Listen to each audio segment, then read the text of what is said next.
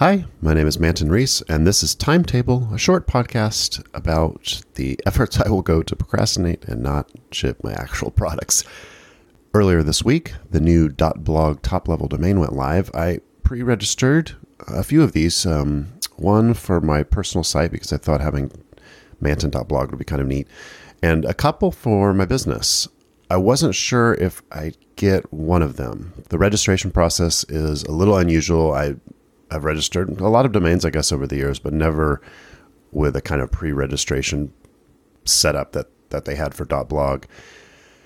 Essentially, there was an early period where you could apply for a domain and you paid a little extra.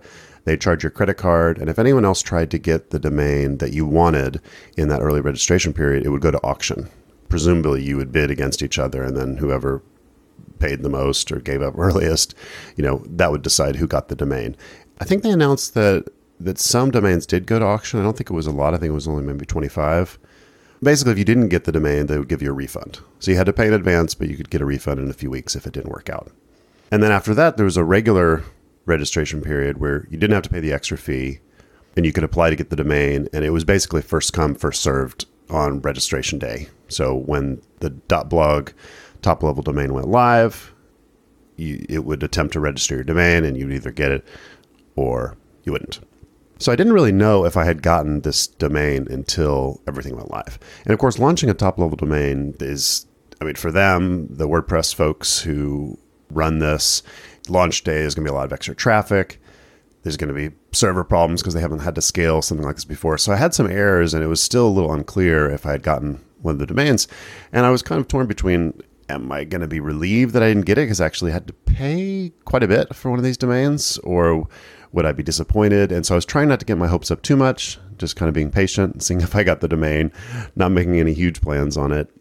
So there was this tiered pricing system, right, where some domains are only $30, but common words, common names, or shorter words probably were more expensive. And then there were some very kind of premium domains, they called them, that were even more expensive. Anyway, I got the domain. It's micro.blog, and I am very excited about it. So the first question is what am I going to do with the domain? And I have some ideas. I didn't completely plan for it. I had some ideas in the back of my head. I didn't want to change all of my plans just because of this domain, because I might not have gotten it.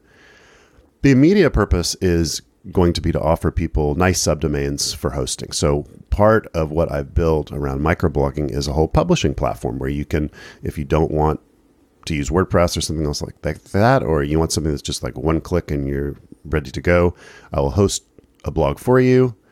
So you could get, your name.micro.blog.